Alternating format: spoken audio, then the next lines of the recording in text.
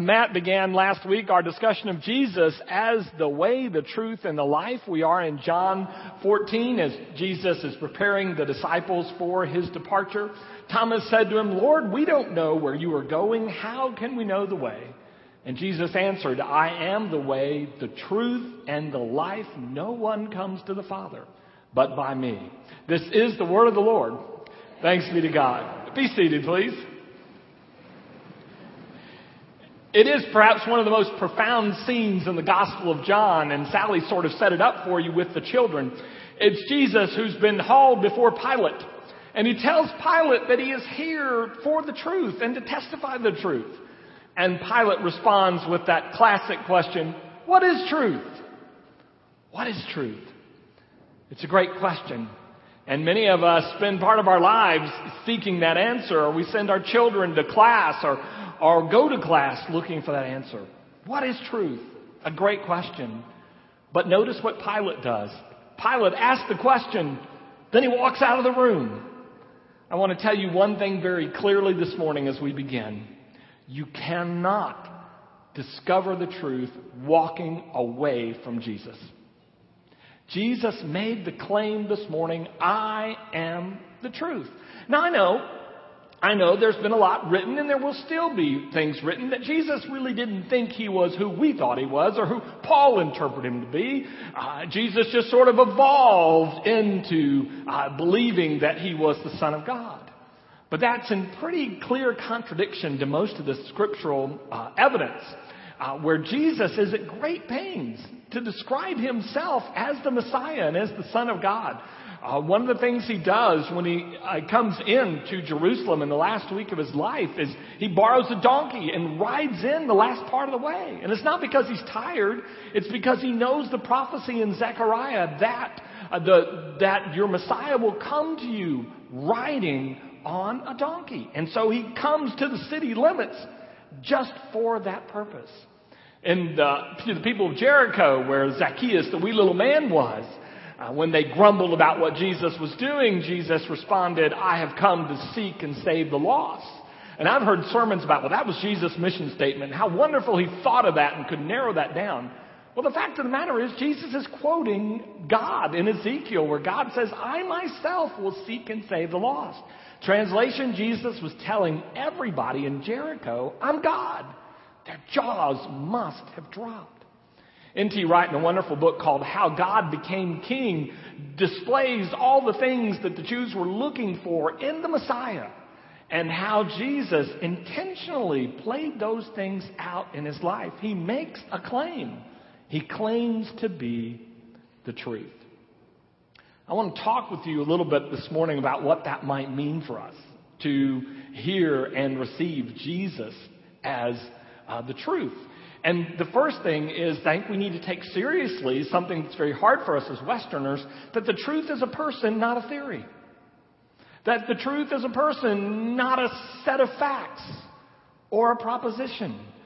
We need to take seriously that Jesus claims to be the truth. The late Dallas Willard put it this way: we need to recover that Jesus was the smartest man who ever lived.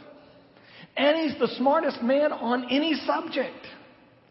Boy, Christians will backpedal away from that one as quick as they can. Surely Jesus doesn't know anything about my field, where I am.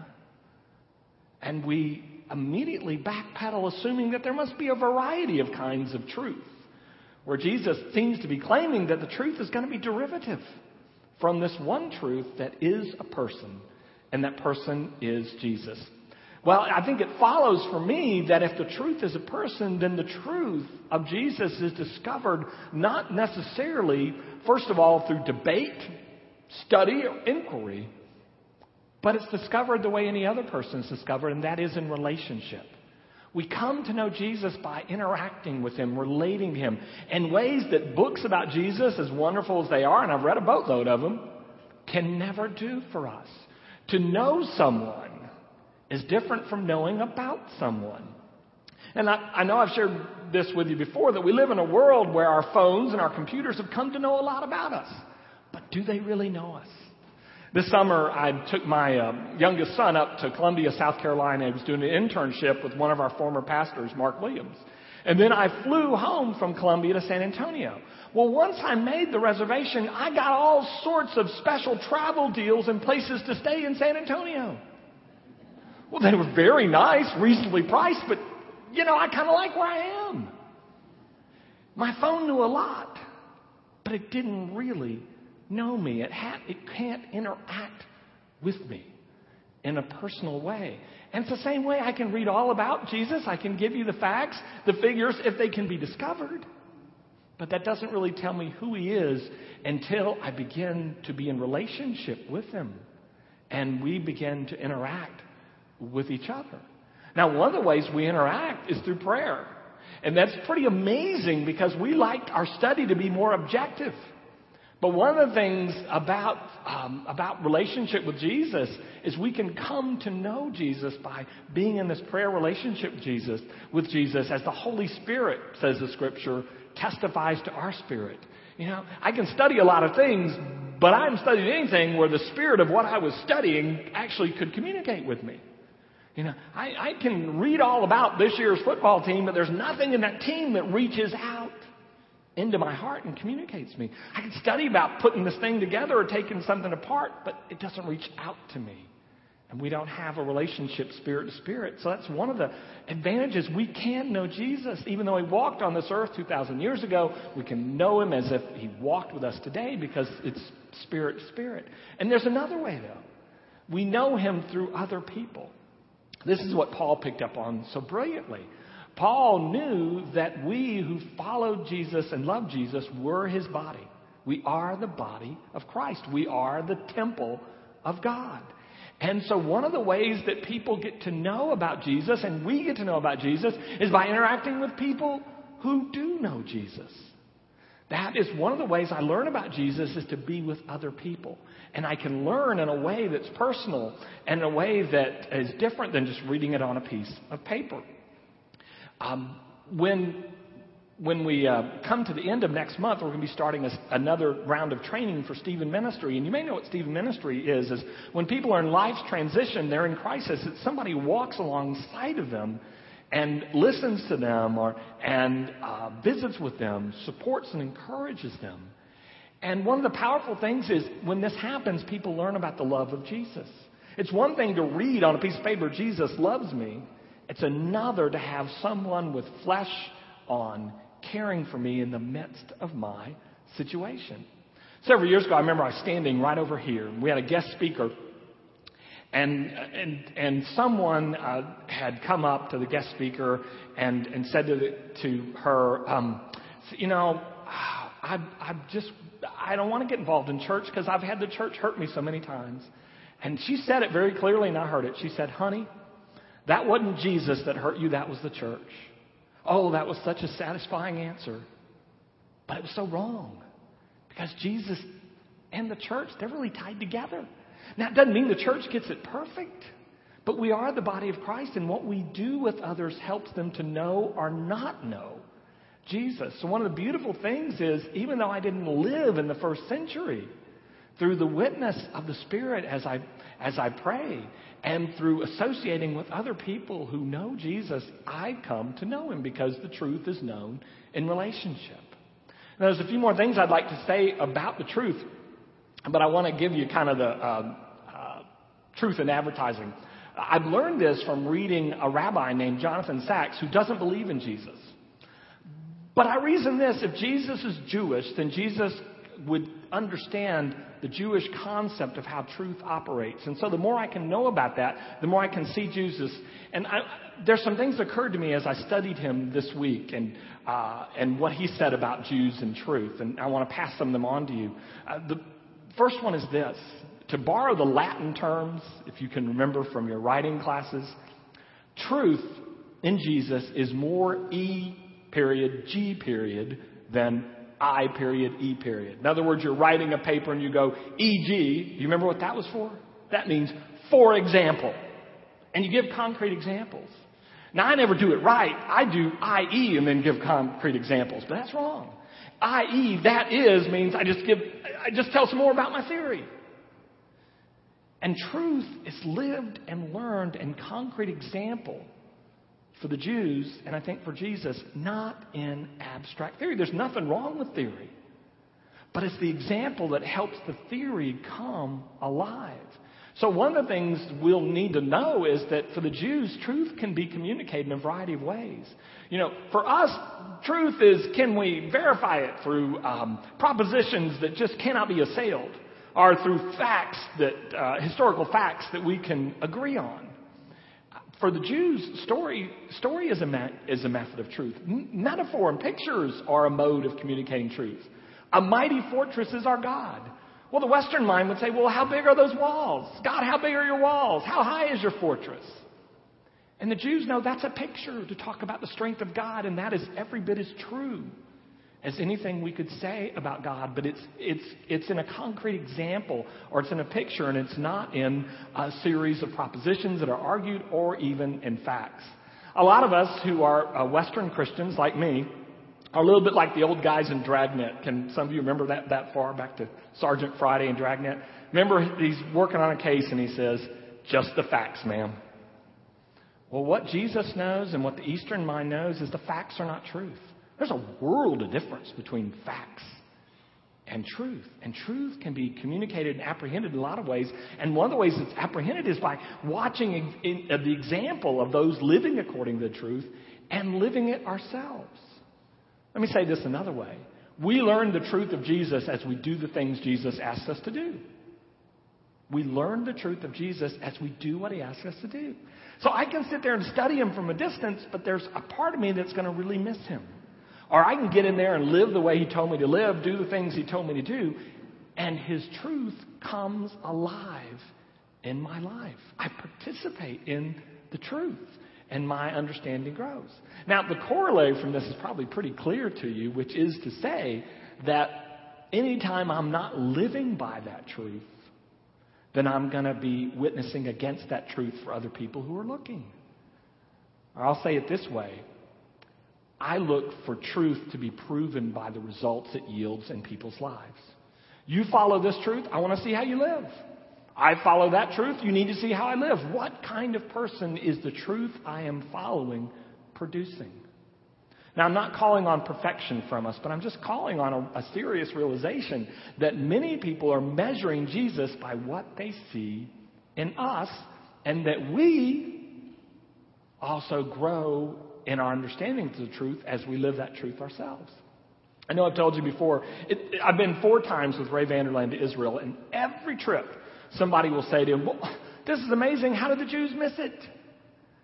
This is so amazing, why didn't they worship Jesus? And his response is always the same. Because they believe you can measure the worth and value of a rabbi by looking at the disciples. And when you saw the disciples in the 11th and 12th and 13th century running around on crusades, indiscriminately killing people, even their own people, you got to wonder about that Messiah. They didn't live up to the truth of Jesus. And we can measure the truth of anything by looking at the results that it produces. And so concrete example becomes very critical. Another way I've thought of it is this, and it's almost embarrassing, but I hope it'll help you to tell you that I think apprehending Jesus is more an Eastern process, but I'm going to outline some Western ways to grasp it. Let me try this one on you, sends you back to your college years.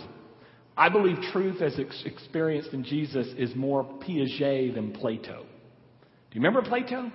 Plato taught that truth was eternal, truth was timeless, and we could just grasp it.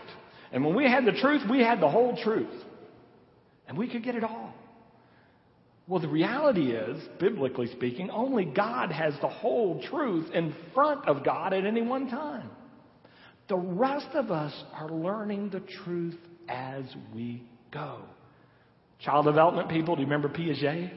Jean Piaget, who explained to us that, a child can't walk until they first crawl, and there are stages that children go through, and there are things that you can give them at one stage that they will not be able to grasp because they haven't gone through the stages to get there.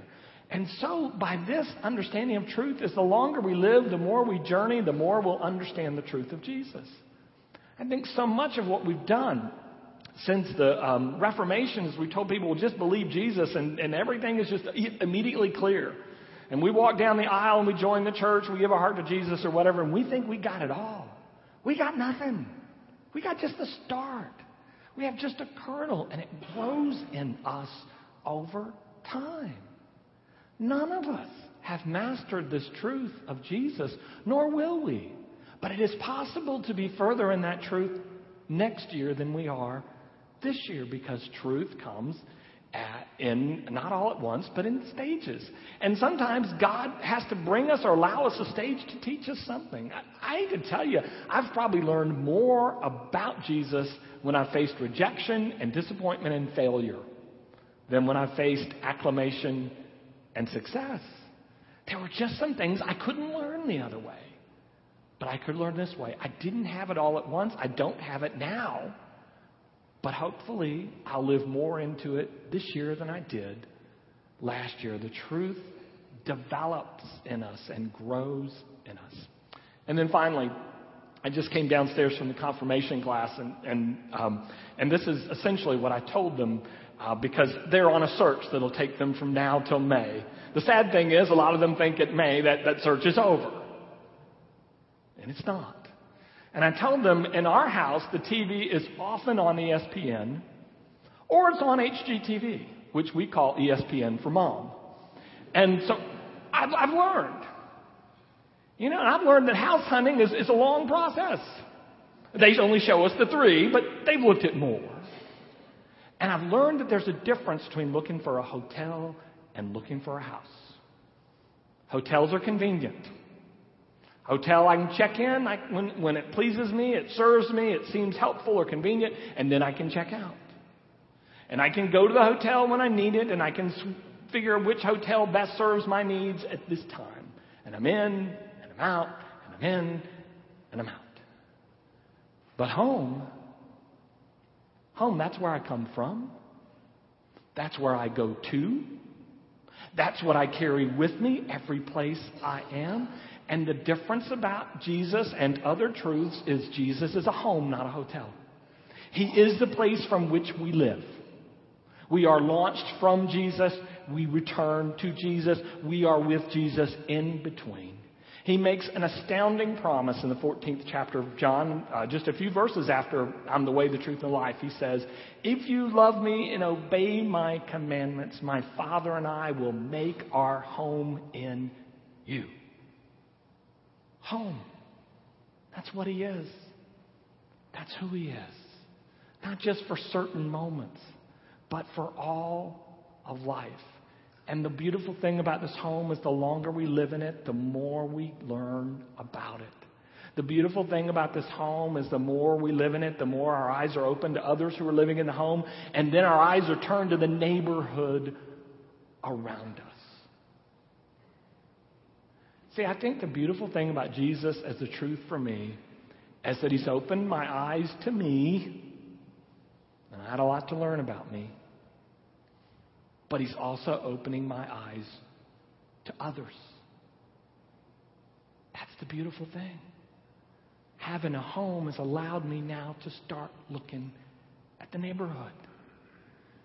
There's a story of a great rabbi from the 19th century, and he one day is engrossed in seeking the truth and studying the scriptures and studying writings about the scripture. And so engrossed is he that his baby starts crying and he doesn't hear.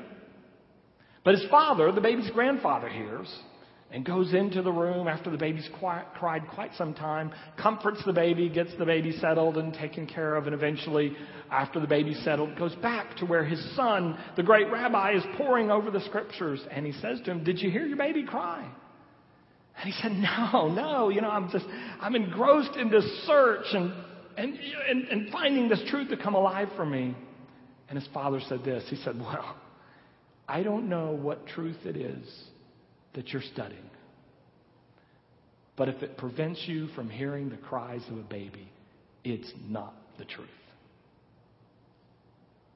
And I think that's what I'm learning. The beautiful thing about the truth of Jesus is he's heard my cries. And I'm learning that he cares about me. But the even more beautiful thing about the truth of Jesus is He's tuning my heart and ears now to hear the cries of others.